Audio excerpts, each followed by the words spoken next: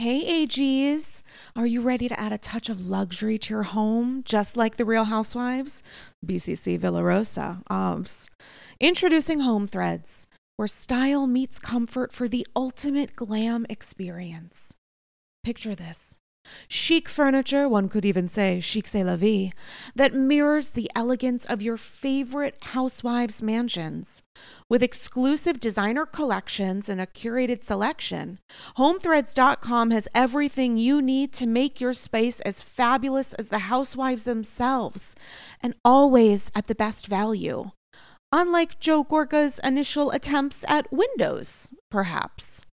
Now, I have to tell you, I know that Padma is no longer on Top Chef, and may her memory be a blessing, but nothing has made me feel better prepared to host future seasons and potentially even iterations of Top Chef Upper East Side Edition than the Henkel's Clad 10-piece stainless steel cookware set in silver that I got, along with a 2-piece stainless steel ceramic nonstick fry set from Zwilling, thanks to Home Threads. It makes me feel like I am finally ready to be a top chef, one egg over easy at a time. They're gorgeous. They look great in the apartment. For someone like me who lives in New York City, with a very small space, what I have in my kitchen is important because guests who come to visit me see it. And I'm so thankful to have discovered Home Threads because now I feel fully prepared to make eggs a la française. Head over to homethreads.com today and live your best Real Housewives life. Go to homethreads.com/AndyScrolls and get a code for 15% off your first order. Again, that's homethreads.com/AndyScrolls for a 15% off code off your first order. Home Threads. Love where you live.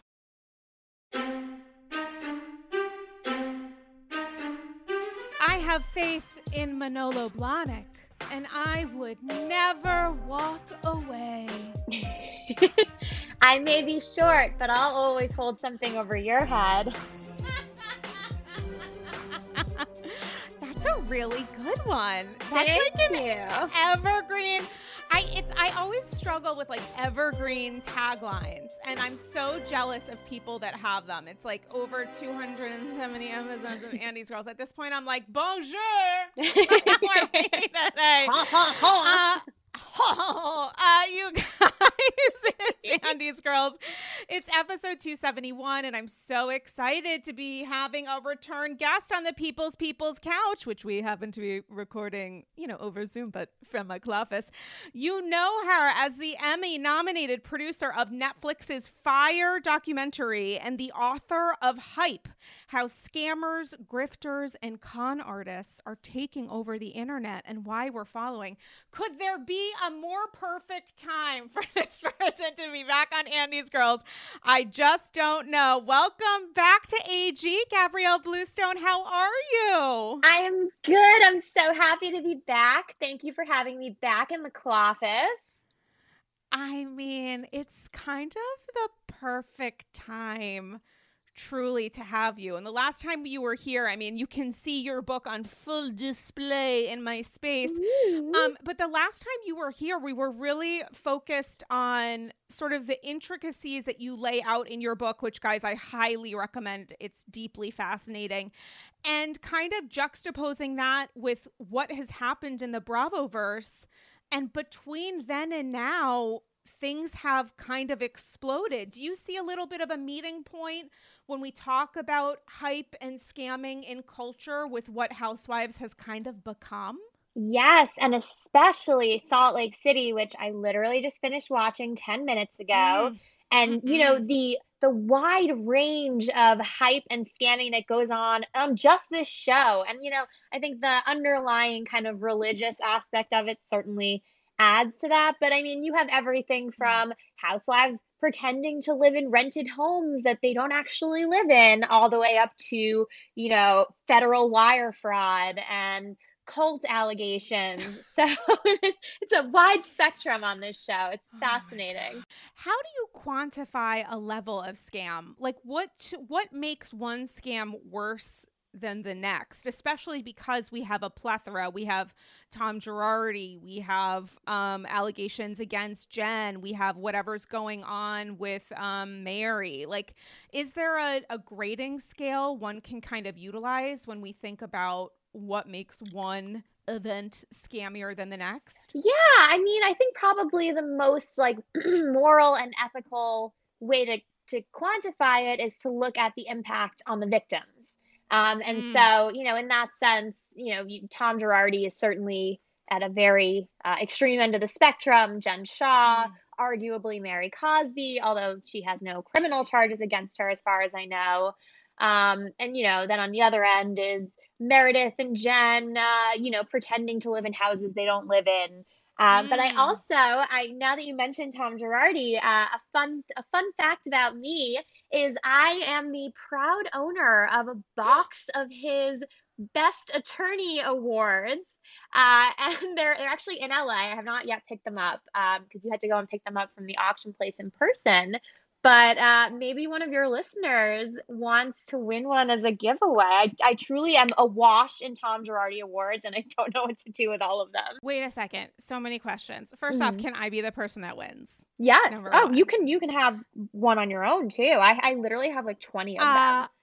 And is it true that when this auction happened, it's like all the proceeds really do go to the victims, or is it going to, where does the money go? I believe it was held by the bankruptcy trustee, so it's all going towards restitution. I don't know who directs that or how, but it is under the purview of the court as far as I know. But a funny story, so it had to be picked up locally. So a friend of mine drove over and got the box, and all of a sudden he started having terrible luck. But he saged all of it, and it's gotten better since. Wait, now I'm rethinking whether or not I want one. What It's kind like of a terrible luck? situation.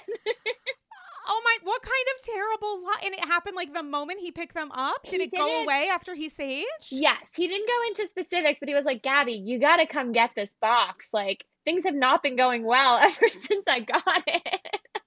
Oh, okay, guys, we're maybe going to do a giveaway. So go to our Instagram pages, which we'll shout out at the end of the app for that. But maybe we won't. Maybe the prize is not getting the statue. Yeah, the prize might be not getting the statues. We'll put up a poll. I'm going to put up a poll on my IG when this goes up that says, do you want to participate in a giveaway, knowing what could happen as a result? And we'll leave it to the AGs to decide whether or not this is going to take place, which will happen on social media.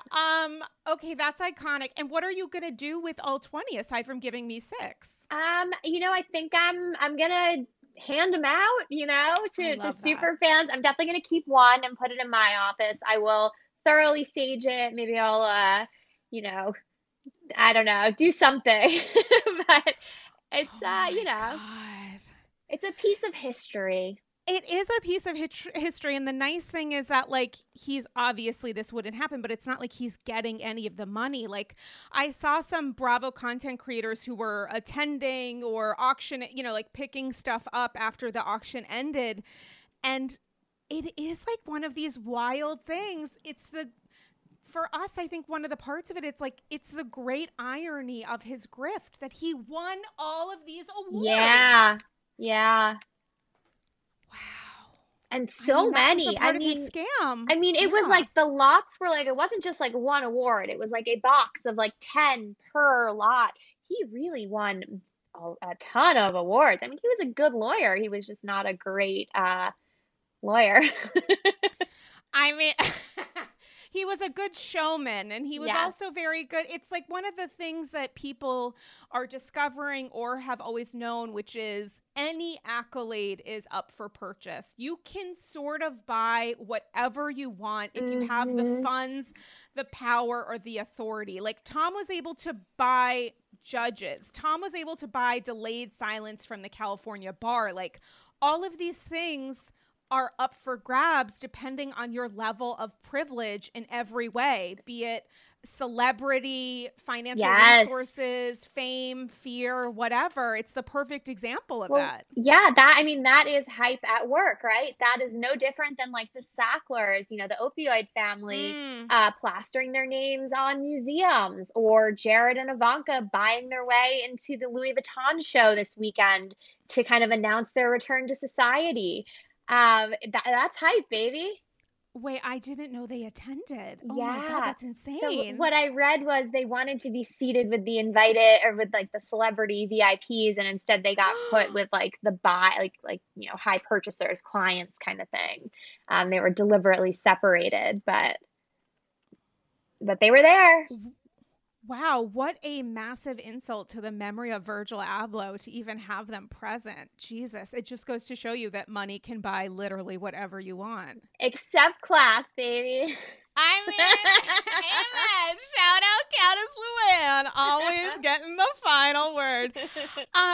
So listen, there's so much that is going on in the Housewives universe. Last night of Salt Lake City was absolutely batshit crazy, but I do want to first get your thoughts on Orange County because Heather returned, which means Heather's house hath finally arrived, and part of the joie de vivre, of the sort of affection for it, of the LOL, is that so much of Heather Dubrow is fancy pants, is this industrial complex that she's calling her house. Like, when you take that kind of journey where part of your characterization on the show and your narrative is, I have so much money, I can shit sparkle wallpaper, like things that like Valentino yada yada in your kitchen, like craziness.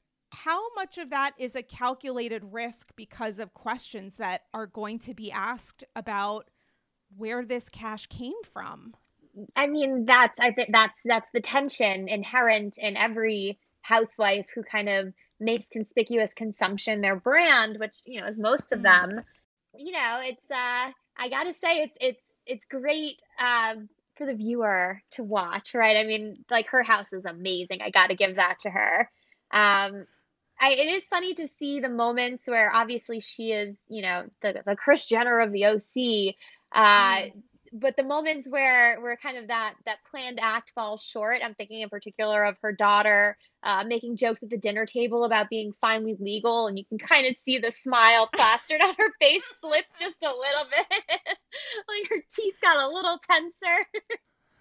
Oh my God. And then her kiddo being like saying to her brother, like, you're not picking up when I'm dropping down, or whatever the phrase is, which I was like, oh, this is wonderful. What we're watching take place. Yeah. Like, oh, this is when what's the real world thing? Like, this is when they're getting real.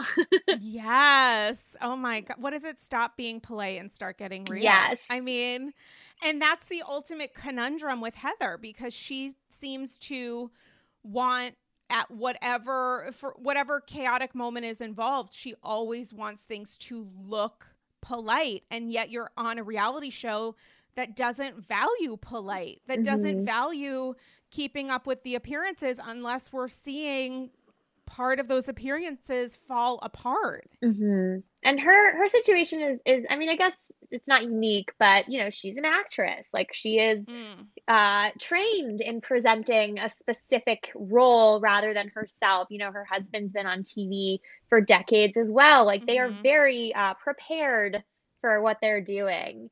But even then, as we just said, there's occasionally there's moments they're unable to control, and I think that's the most interesting part of watching people like that.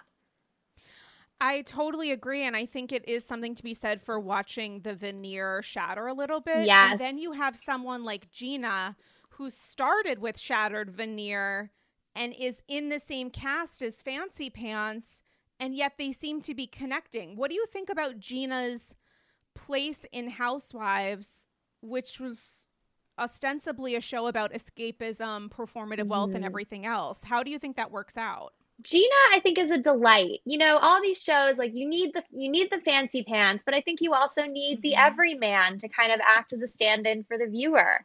And so Gina is all of us at home having that reaction, like, whoa, like Gina's living in her little rental.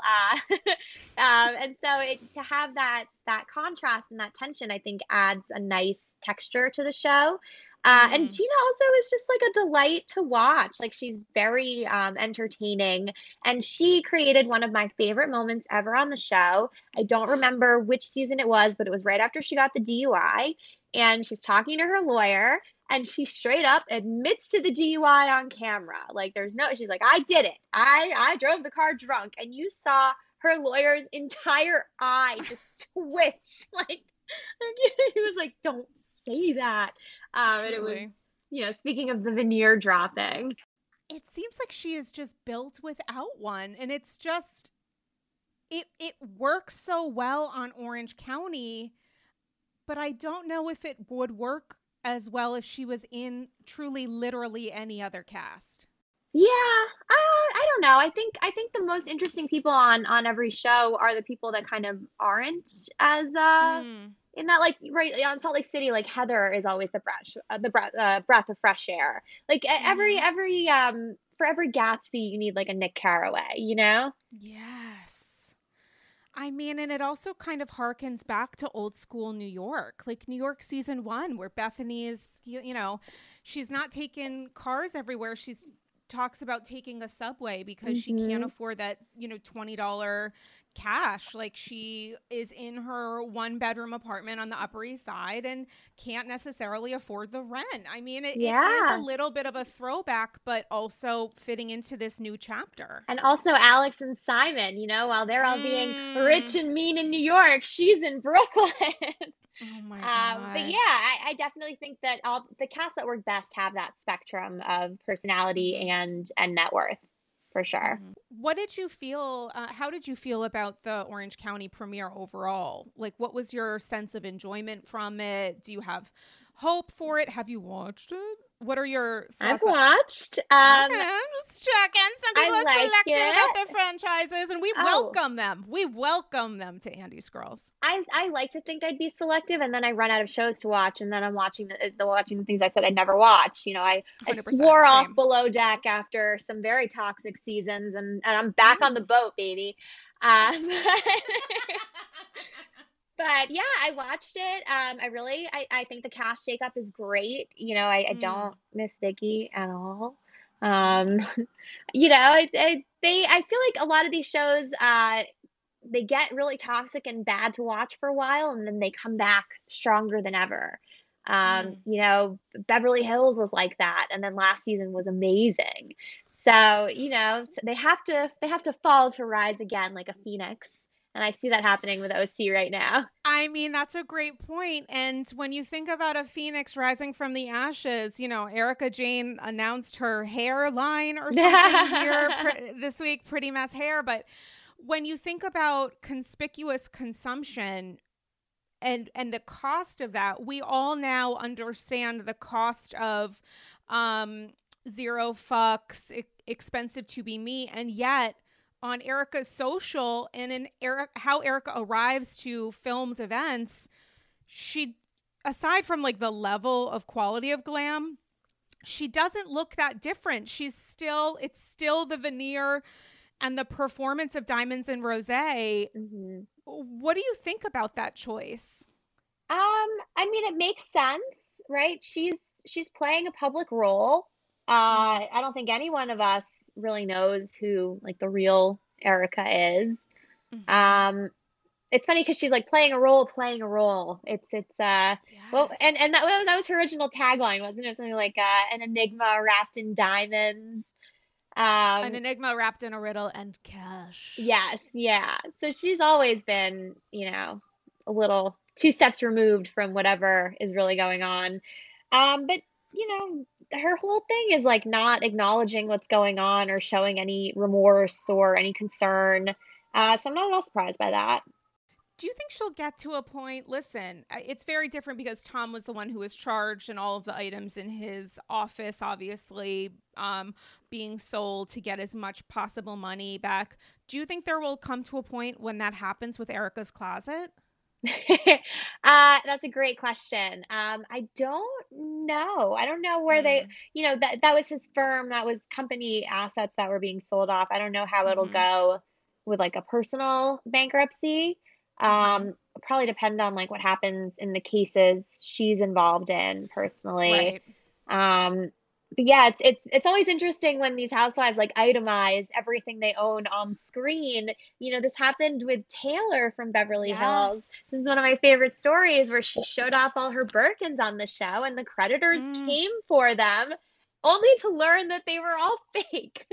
Oh my God. Which is that's gotta be such a kick to one's sensibilities to find out that these things that you held as a illustration, a display of the access that you have, the power they have, are as fake as your husband's business. I mean, fuck. That's got to Yeah. be tough. Yeah. But and this is we talked about this a little bit last time and this is something I explore in the book, but in society and especially in, these worlds like of investments and VCs, what people look for isn't necessarily like, a real indicator of what's really going on, but they're looking for these kind of like heuristics, like shortcuts to show wealth. So if the woman is carrying a Birkin, you kind of assume that they belong in this world. They're like these little Mm. indicators that people have learned to adopt and manipulate. And Taylor was certainly one of them. And it kind of reminds me, I just started listening to The Dropout, the podcast Rebecca Jarvis hosts about all things Theranos and specifically Elizabeth Hmm. Holmes. And it just kind of reminds you that in the scale of grifting, when it comes to access and wealth, and certainly you can talk about this with the Fyre Fest and Billy McFarland, often what matters most is one person seen as being in a position of power, which people conflate with intelligence and strategic know-how.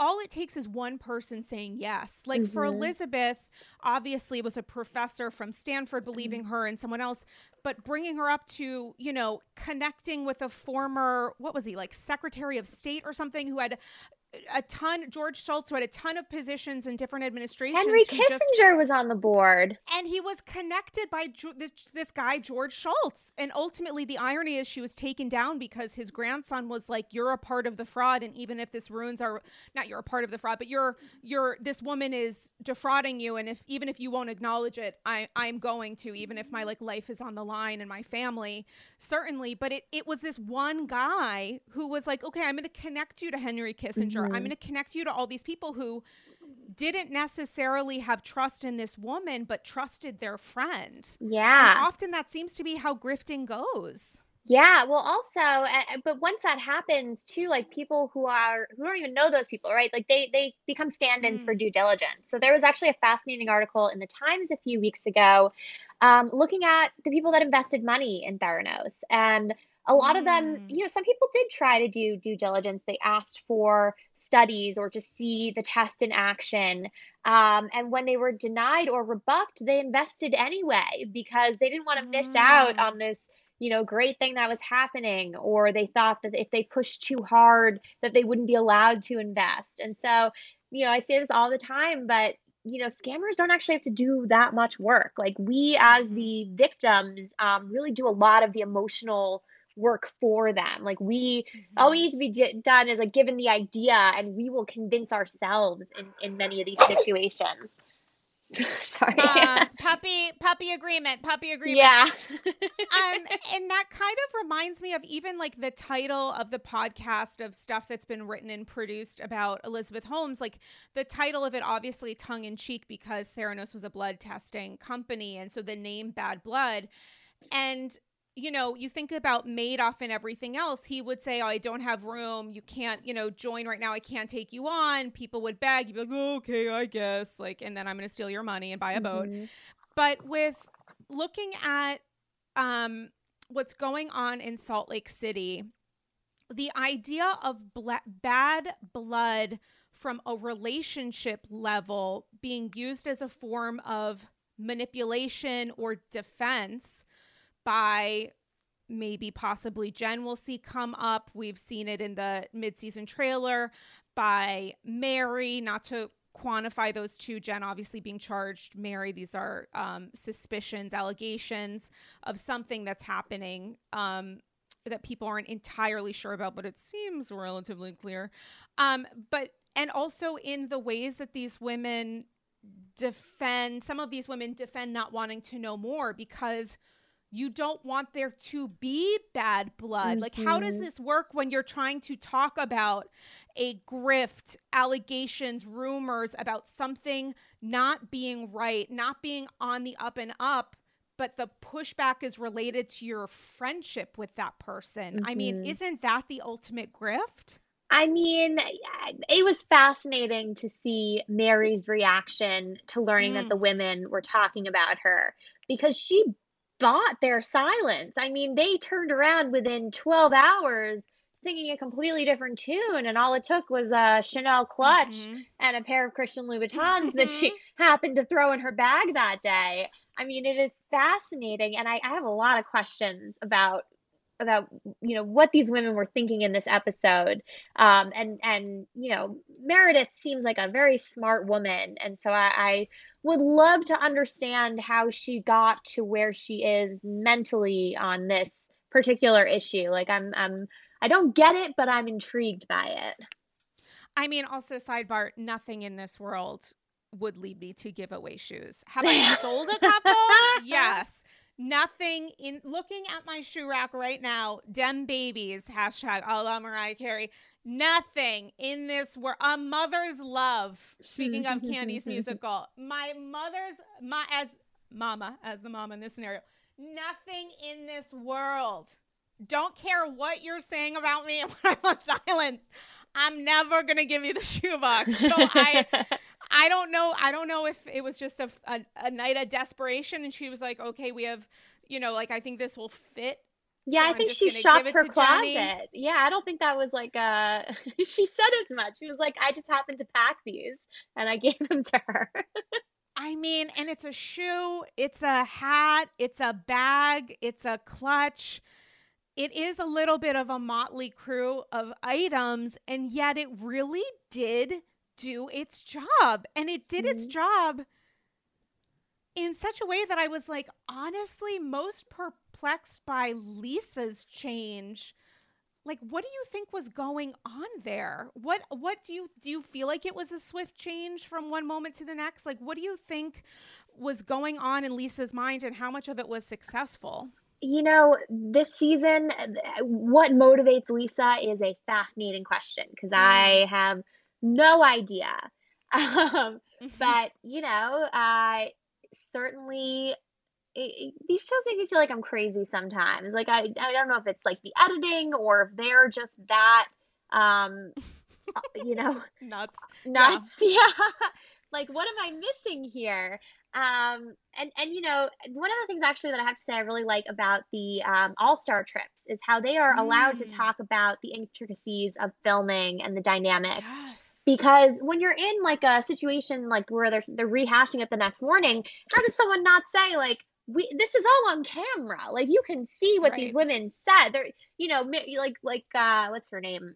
Not Meredith. Lisa can deny saying what she said, but like, it's all on tape. Like, run it back. You're gonna watch it anyway.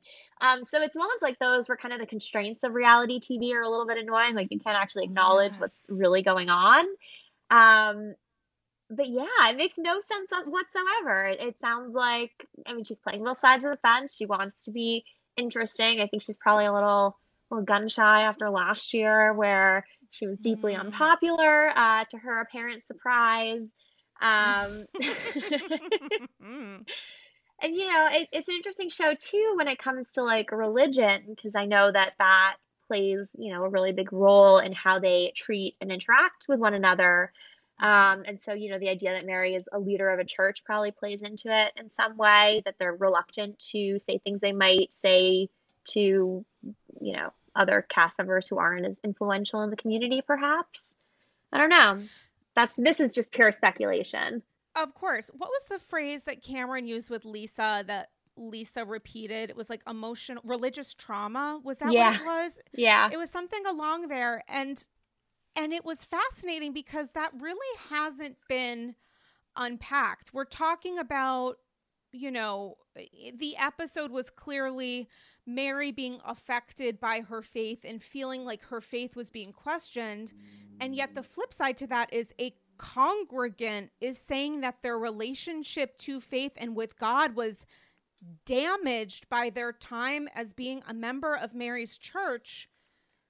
And I mean, maybe we're weighted more on Mary's side when it comes to time on camera because she is a literal cast member of this show. So obviously a large part of this is going to be seen through her opinion and her position. But like, I don't know that anybody is really, including Lisa, grabbing onto what that means because she seems so willing to let it go.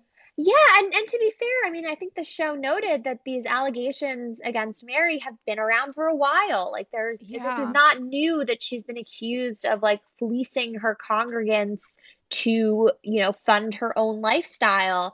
And I think Heather kind of put it most succinctly where she was saying like she's taking their tithing and like, you know, using it for improper purposes. And that's, you know, that's an easy thing to investigate, to track.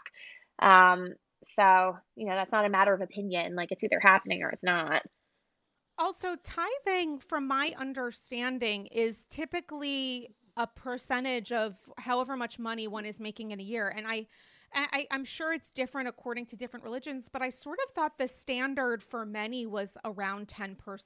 Mm-hmm. So are you really able to call it a tithe if someone is handing over the deed to their house, mortgaging for, you know, potentially a valuation of $300,000? Are we taking that 10% and stretching it through the duration of a person's existence? Because how on earth, truly, how on earth can you say that a $300,000 guarantee or whatever it's called is considered a tithe? And also, you know, just to note in that same episode, I think I forget who was talking to him, but they asked, was that to fund her odor gland surgery? Yes. And he said yes. So like that's horrifying. I'm sorry I'm laughing. It's so horrifying. It's not funny. It's so absurd. I mean, but also like literally what is happening? Because if you are saying that you were born into money and don't need this, then why are you asking for it? Like, why is there a video of you saying you don't love God if you are not giving me a better birthday gift? Like, meanwhile, she has her cousin like working for her for free. The whole thing is very bizarre. I you know, I would love to see a real accounting there. Completely. And when it comes to accounting, then we get into the Meredith of it all, where Meredith seems so happy to kind of defend Mary in such a way that runs extremely counter to her thoughts and opinions spoken so fervently about Jen. And it quite an emotional reaction at that. She cried multiple times in the episode over Mary. Like for Mary. It was very bizarre. There's something going on there that we as the viewers are not yet privy to, and I do hope we're filled in. Yeah, and it's all the more odd because, as you said, these rumors about Mary, I mean, they seem to come out to the public, to all of us during season 1. So it was a genuine surprise. So for Meredith to sort of say this stuff isn't real because it's not fact, putting a space between the idea of a quote unquote fact and perception, and then another space between that and proof, because we've seen there are videos, there are people who've gone on the record. I don't understand her ability to separate facts about Jen, much of which is just coming out, from proof about Mary. Like, what, when it comes to actual information, you had more time in which to digest the Mary allegations than Jen. So why are we incredibly defensive and offended about pressure on what's going on with Mary and completely like, of course, and I've been telling you guys all this shit about Jen? The only like real difference I see is Mary hasn't liked any tweets calling Brooks a twink. I mean, Yeah. I mean, for real. And yet, and you know, yet, and yet Meredith has a whole lot to say about the vulnerable communities that allegedly Jen and her businesses, shell companies, whomever, seem to target. That's according to federal indictment, where it was like, that moment where she's screaming, and do I ever want to associate with someone who did this X, Y, and Z? and by the way, a lot of it, I don't know if all of it's alleged anymore. So I think Stu is pleading guilty to a lot, Yeah, right? Yeah. So, Stu's pleading. It's going to be an interesting March, shall we yeah, say? March yeah. 22. They can take the allegedly away from a lot of these statements. I mean, I think it's like less about taking the allegedly away and more about there's additional substantial proof, including by a co-conspirator who is intending to plead guilty, and yet for Meredith, she seemed very focused on Jen's victims, right? The people victimized by Jen's alleged crimes, of which there is an abundance of proof.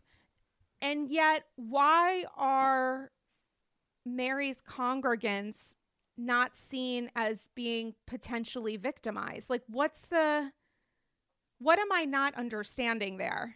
I mean, I think a lot of it comes down to just regular human psychology, right? Like what we're willing to excuse, what we're willing to accept. Like there is a wide spectrum. And, you mentioned like fire before. There are still to this day people that will defend Billy McFarland, despite him pleading guilty and then committing a second set of felonies while out on bail, who are still like, oh, he's a good kid who just got in over his head. We tend to overestimate our own intelligence and our own ability to figure out who's lying to us. We tend to think the best of like our friends. There's a lot of mental gymnastics at play as well that I think probably goes a long way to explaining what seems like very contradictory evaluations and behavior on Meredith's part. And how much of that do you think is applicable to a sense of defensiveness of, I refuse to believe this about this person because then what does it say about me? What does it say about me taking this $5,600 Louis Vuitton bag? What does it say about me accepting a Chanel clutch as a sign of friendship? Like how much of the material gifts that these women are using is as valuable as the time that they're spending playing friendship on reality TV? Well, I thought it was very telling. I just watched this episode. It was like one of the last lines in the episode. But one of the last things Lisa said was like, oh, those dumb girls, like if they had just listened to Mary, they could be sitting here on the private jet with us instead of taking their shoes off at the Delta terminal. I think that really highlights the thinking right there, like what you're willing to overlook for comfort and material wealth. That's a really good point. And doesn't it kind of show that Lisa's a little bit of an ass? Like, just like a little bit? Like, just a little. Aren't we getting just like a little bit? Because from the sense of friendship, like when we're talking about the stakes, Lisa has this person that she introduced to people in the group, people who had attended Mary's church. I'm sure that was just by accident that the people that she invited to that event happened to be Meredith and Whitney. But you would think Lisa has the most at risk because she wants to defend and protect her friend. And yet by the end of the episode, she's essentially mocking Heather and Whitney for not shutting up, for not taking it. Yeah, I think we also, you look at what's happening on the show, but then you also forget how roundly she was criticized in the public and, by celebrities. Rihanna wasn't following Lisa. I think she came into this season with a redemption arc in mind. And it's always very interesting to watch housewives attempt to produce themselves and to see the gap between what they think they're doing and what they're really doing. But I think that those external pressures play a pretty big role in the inconsistency as well. 100%. And also, you know, what you said before about Ultimate Girls Trip is so interesting because there is a fourth wall that's entirely broken down throughout these 6 episodes. 7th is this week. And it is wildly fascinating and addictive to see these women And talking to each refreshing. and refreshing to see Yes. these women essentially seen and, you know, understandably so at the top of their game, these like titans of housewifery talking about the pressure of production and just the resulting issues and complications that happen to come with, and not just happen to come, but are present in participating in this kind of show. Mm-hmm. And then I think about the Lisa of it all, and I'm wondering, like, the thing that will never get answered because none of them will bring it up is noting that production obviously had advance notice of rumors about Mary because it was such a big part of the Bravo blogosphere last season. How much of them trying to figure out who's going to bring this shit up factored into how Lisa behaved? Like, is anyone ever going to be able to say, like, Lisa, do you even believe this, or are you just following production's orders? Or, I mean, I would think if I was Mary, I would be thinking of a way to bring that into the conversation. I think it complicates things that it probably will not. Yeah, and I'm always fascinated by what like the producers allow in and don't, right? Like I want to see the footage of Dorit being confronted in the Bahamas by, you know, her victim that they just chose to bury for whatever reason. You know, it's funny because you forget that like Beverly Hills, they all have lawsuits against them, like Mauricio, PK, like they're all battling allegations that just are never going to see the light of day. Yeah, and also, you know, the conversation being faced right now, I think by Lisa, or it was by Lisa for like 3.3 seconds, was why are you discussing this through the lens of like Whitney said some shitty things, and then mocking the idea that some of this was engineered. Like, her shifting gears so quickly was wild. The way that she was presenting stuff, I'm like, are you doing this because you feel intimidated or pressured and you don't want to be the odd man out? Or are you doing this because you were hoping to kind of place this bomb carefully and then run the fuck out of the room? Like, what was the reasoning here? Because it does seem fairly wild. It's also bewildering as a viewer to watch because it's like we just watched the scene that you are now inaccurately describing to this woman, and she's gonna see it eventually. Like, it's not like you can spin this in a way that people aren't gonna find out. And so it's like, what are you doing? You know, that tension between this is a show that I'm watching, and then also like, where is the logic? You know, like you're going to be able to watch this back eventually. I don't get it. I definitely come away from these shows like, and I think that's one of the reasons why, you know, like Brian Moylan's write-ups are so enjoyable and popular to have to be able to talk to or your show to be able to talk to someone else and be like, did you just see this shit? Like, am I the only one that just heard that or saw that? Like, what is going on? You know, sometimes you almost need like a reality check, no pun intended.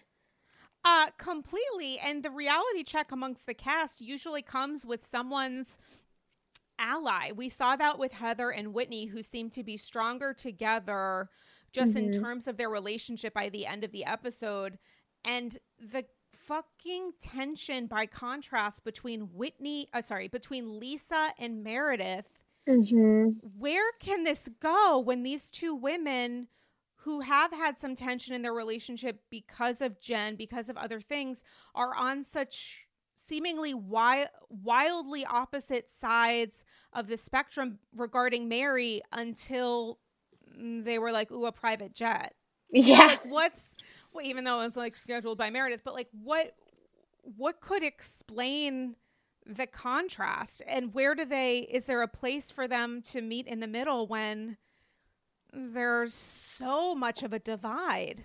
I don't think we're going to find out till they get sent on All Stars, you know?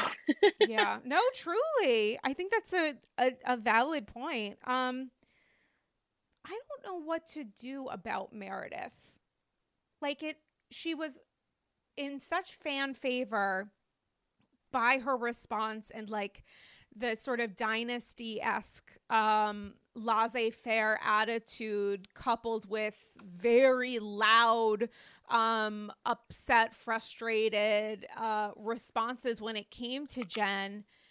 And yet she has such a visceral opposite reaction to Mary. Like, which part of Meredith is the... How do I, in my head, even try to understand why there's such an enormous difference between the two? I mean, I think it's her personal opinion of the women rather than her kind of, prosecutorial sense of wrongdoing.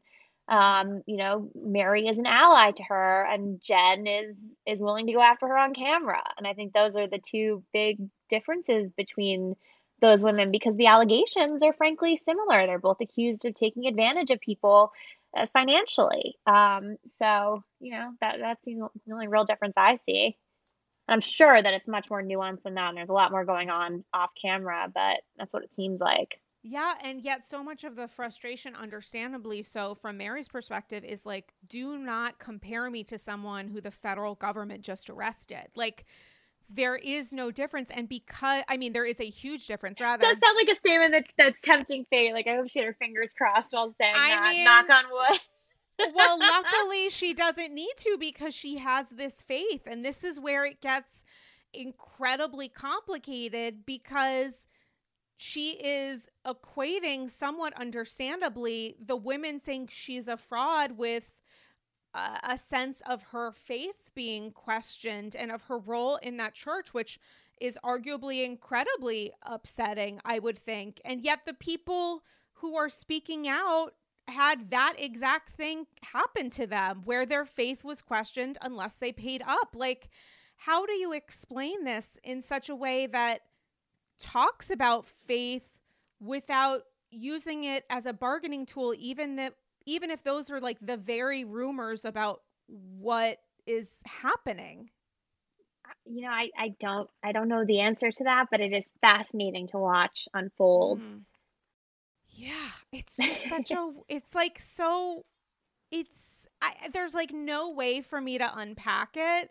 And because I, grew up in an environment where, I'm a Hebrew, Jewish, and Reformed Jew, which I always say is like the JV version of Judaism. We're just here for a good time, but we're just here for the latkes. We're just here for the latkes and some shooting the shit.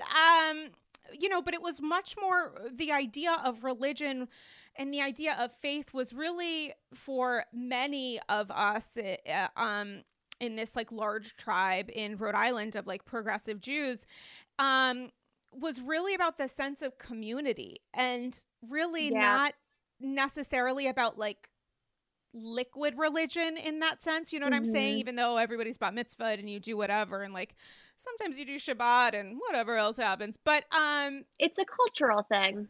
It's a cultural thing. And obviously there's a huge difference between that and Mary's life, especially because she is the literal face of her church, and it is a family industry. It was passed on to her by her grandmother. And it's one that's made her obscenely wealthy. And, in a supposedly nonprofit sector like that, it is suspicious to see someone living in such extreme wealth that they just happen to have an extra $5,000 purse and $2,000 shoes to disperse as necessary. You know what I mean? Like, yeah, and yet she's not the only one doing it. It's like we're talking about this, and by we, I don't mean like literally us, although I don't know. You look at Joel Osteen and all of these other people who have mega churches who have, bajillions of dollars for days, and it's given to them by parishioners and by the revenue from the church and by, tours and mega audiences and throw David Miscavige in there. Yes, get into some Scientology of it all. But in the idea that like she didn't necessarily create this, so a genuine question of like, what's the difference? Like, what is the difference? Is it that there are recordings of this? Is it the fact that it's a much smaller church and things are being asked of her parishioners that's much greater. The idea of like literally give me your house is not the same thing as having tens of thousands of people giving, X, Y, and Z, maybe not a huge monetary donation, but it's the number of people who are members that it all adds up. Like, how do you explain it? I don't know that I know the answer to it, and I don't know that it's all that different, I don't know. The only, it's hard to wade into this conversation without being a bit cynical about, the religion in general and kind of for-profit religion and that kind of thing. I will say, separately, just I was thinking about Scientology. The best prank anyone's ever played on me was signing me up for a Scientology mailing list that I cannot get off of. No. And I know exactly who it was because they spell my name in a very distinctive way. Did they ever tell? That's not really a joke, because once they have your info, it's like wildly known that they've been able to find people after they change addresses. Like once they have a single drop, they're going to throw a gallon at you. I get a daily email from Brittany at Scientology. Did you ever talk to your quote unquote friend to be like, cool prank, let's maybe not do this again? But they know who they are. Wow. I mean, Susan, if you're listening, I don't know, maybe we need to sign you up for some shit. Yeah.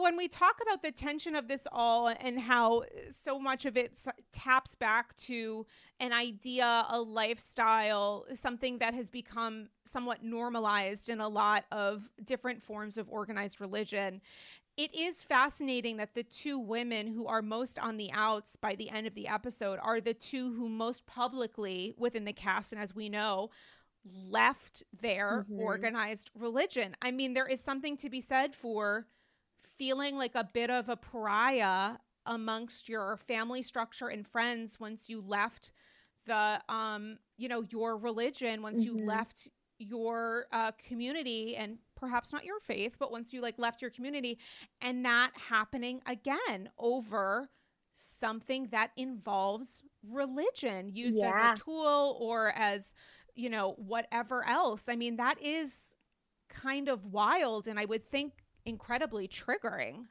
Yeah, well, the parallels are very real, right? Between going against, the grain of what's expected of you, or, what the party line is. And both of these women, Whitney and Heather, have already gotten past that pressure and are comfortable saying this might be what everyone is saying, but I don't believe it, or I don't agree with it, and I'm gonna speak out against it. Heather's journey in particular I find so fascinating because I didn't know a lot. I guess I had Mormon counselors at camp growing up, but I didn't know a lot about Mormonism or the Church of Latter-day Saints, or whatever the official title is now. But I didn't know a lot about it before this show, and I know that the show is not a great representation of it. But both of those women were so ensconced in that church. I think they're both pioneers or descended from the line of founders. They are really in it, and for them to leave it and be finding kind of life outside of this very structured didactic way of growing up is fascinating. And especially those scenes with Heather and her sister discussing how she was ostracized for years. They didn't know her sister had multiple sclerosis and they weren't allowed to talk to her. It really is, that's when it goes from being, Bravo Housewives to a nature documentary. There are moments where it really is, really interesting television, not just, fights and fodder.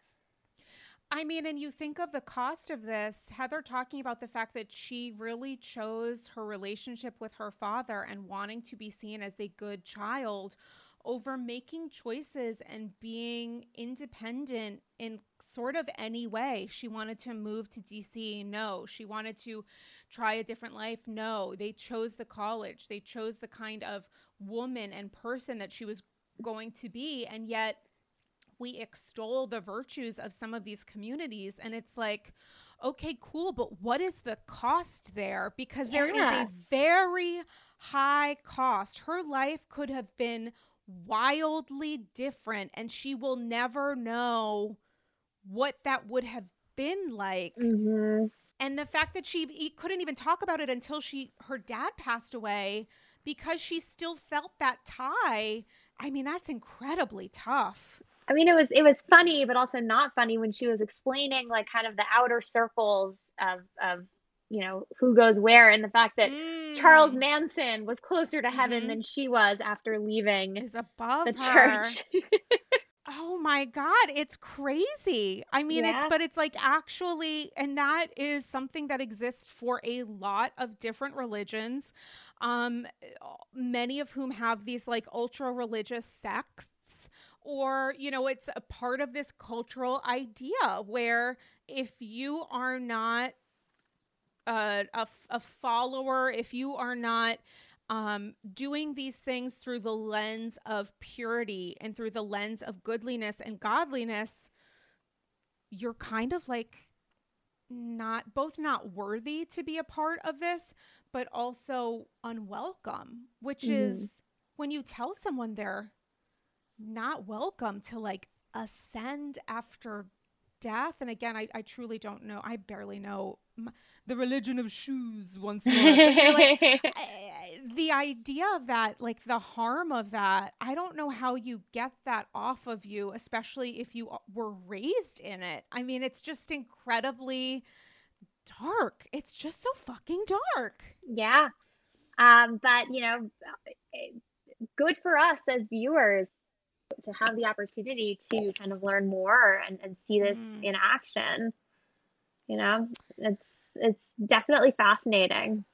Yeah, and I think the reunion is going to be an absolute shit show. It looks like the rest of the season is going to be a shit show. Jen being facing these federal charges and making a lunge for it against one of her cast members. Like, ma'am, this is the worst case scenario. Like, your lawyers, I'm sure, didn't want you to be on this show at best because of your conventionals.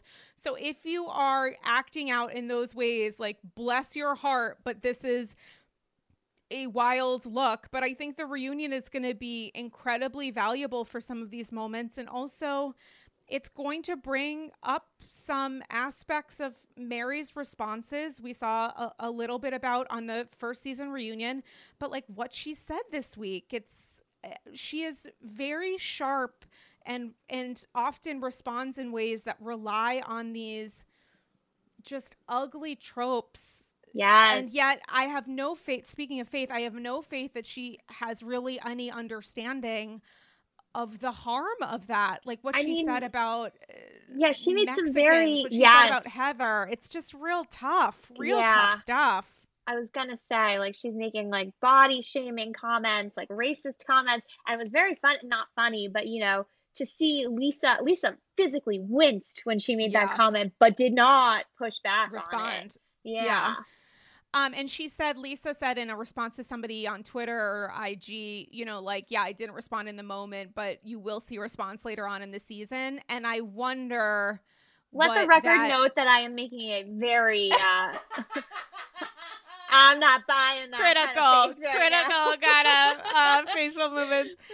Yeah, I think Lisa has some real work ahead of her, and I truly don't even know how she views her goals for the rest of the season. And again, it's just gonna make for a fucking shit show of a reunion, an absolute more than watchable, completely iconic, insane reunion cycle. It's just gonna be an absolute shit show, and I mean that is the greatest possible applause. They're gonna be pulling up in the Sri Lanka. I mean, God bless. Listen, I could talk to you forever, Gabrielle Bluestone. Forever and ever. We have only just, dived into this illuminating conversation. As we know, the hype, the scam be scamming, it's just going to continue to be at the center of many of our conversations, as we're seeing on Beverly Hills, as we're seeing on Salt Lake City, and God only knows where else this is going to go. Miami's going to bring the heat. I feel good about it. Oh my God. And also, this is a terrible comparison, but when you think of the idea of scamming, there is a way that some of these housewives' husbands have been presented that can maybe help their businesses, except some of these reviews for some of these people are not so good. Are we talking about someone whose name rhymes with Penny? A little bit of Lenny, if you're listening. There could be a connective thread there, and again, very different circumstances, but it does include how you're presented on Housewives and how that can benefit your companies regardless of how they deliver, Yeah. Well, this goes back to kind of maybe why some of them blindly defend each other too.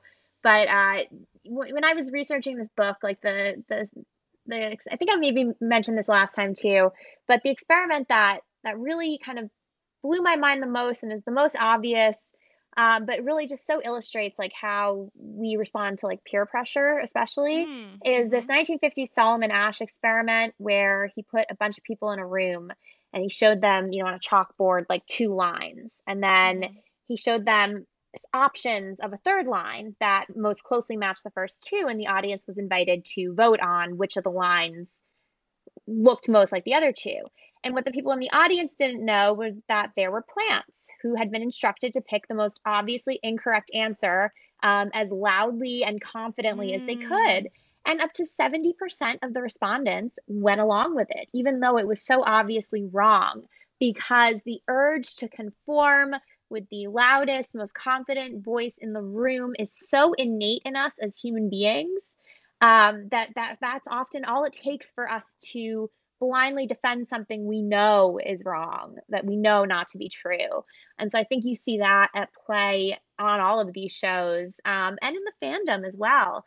So, looking at it really is a great kind of pool to test psychological theories against, I guess. Oh my God, I loved that. I'm so glad that you brought it up. And I think that that's a really interesting tool and example for us to think about when we're measuring how these women are responding to very difficult circumstances, especially when there's an ethical element involved. I mean, that's an incredibly interesting and nuanced lens on this that we've seen play out. We're watching it play out on Salt Lake City. We've seen it play out on Beverly Hills. The idea of the majority rule, and also the majority will protect itself. Wow, so interesting. Listen, I could attack you forever. You're coming back tomorrow. Just a little FYI. Can you tell the people, I've read your book. I fucking loved it. Tell the people where they can buy it, where they can follow you online, anything that you're working on as far as writing. Your writing pieces are incredible. Tell the folks what's up. Yeah. So my book is in most independent bookstores, the occasional Hudson News at the airport, definitely on Amazon. And you can find me on Instagram and Twitter under G Bluestone. And I've got some fun scam stories in the works. I can't say too much, but a few magazine features that are hopefully coming out soon. Fingers crossed. I can't wait to share with you. And I think, luckily for me and my beat, the scammers never stop scamming, and there's always a grift to uncover. So, I'll be employed for a little while longer. Oh my God, you're in the exact right industry, I have to tell you. And offline, you're going to need to tell me, because guys, you have to read Gabrielle's work. When you have stuff that comes out and you're posting it on social, it's the absolute first thing that I do. Guys, the first thing that you should be doing is joining the Annie's Girls Patreon. My Lord, definitely not a scam. Always delivers every time. You get exclusive bonus episodes, the opportunity to join Zoom Kiki events, and you could even record a Patreon episode with me. Yours truly, patreon.com/Andy's Girls, have a live reaction to the Miami trailer episode, several episodes upcoming. So join the AG Patreon. Best Christmas, Hanukkah holiday gift that you can ever give yourself. And trust me, those are my favorite presents. Follow me on social at Dame Galley. I am going to put up a poll about Should we do a giveaway? A haunted giveaway. Girardi's awards. A haunted Halloween but Merry Christmas giveaway. Please vote on it on Instagram at Dame Galli. And depending on your thoughts, that might be coming shortly thereafter. Can't wait. Listen, I couldn't wait to record with you today. I die for you. We're going to talk offline about some of your writing pieces. I have a couple of questions. Guys, I hope in the meantime that you are all staying safe, staying sane, getting vaccinated, boosted if you can. And we will talk to you soon. Bye-bye.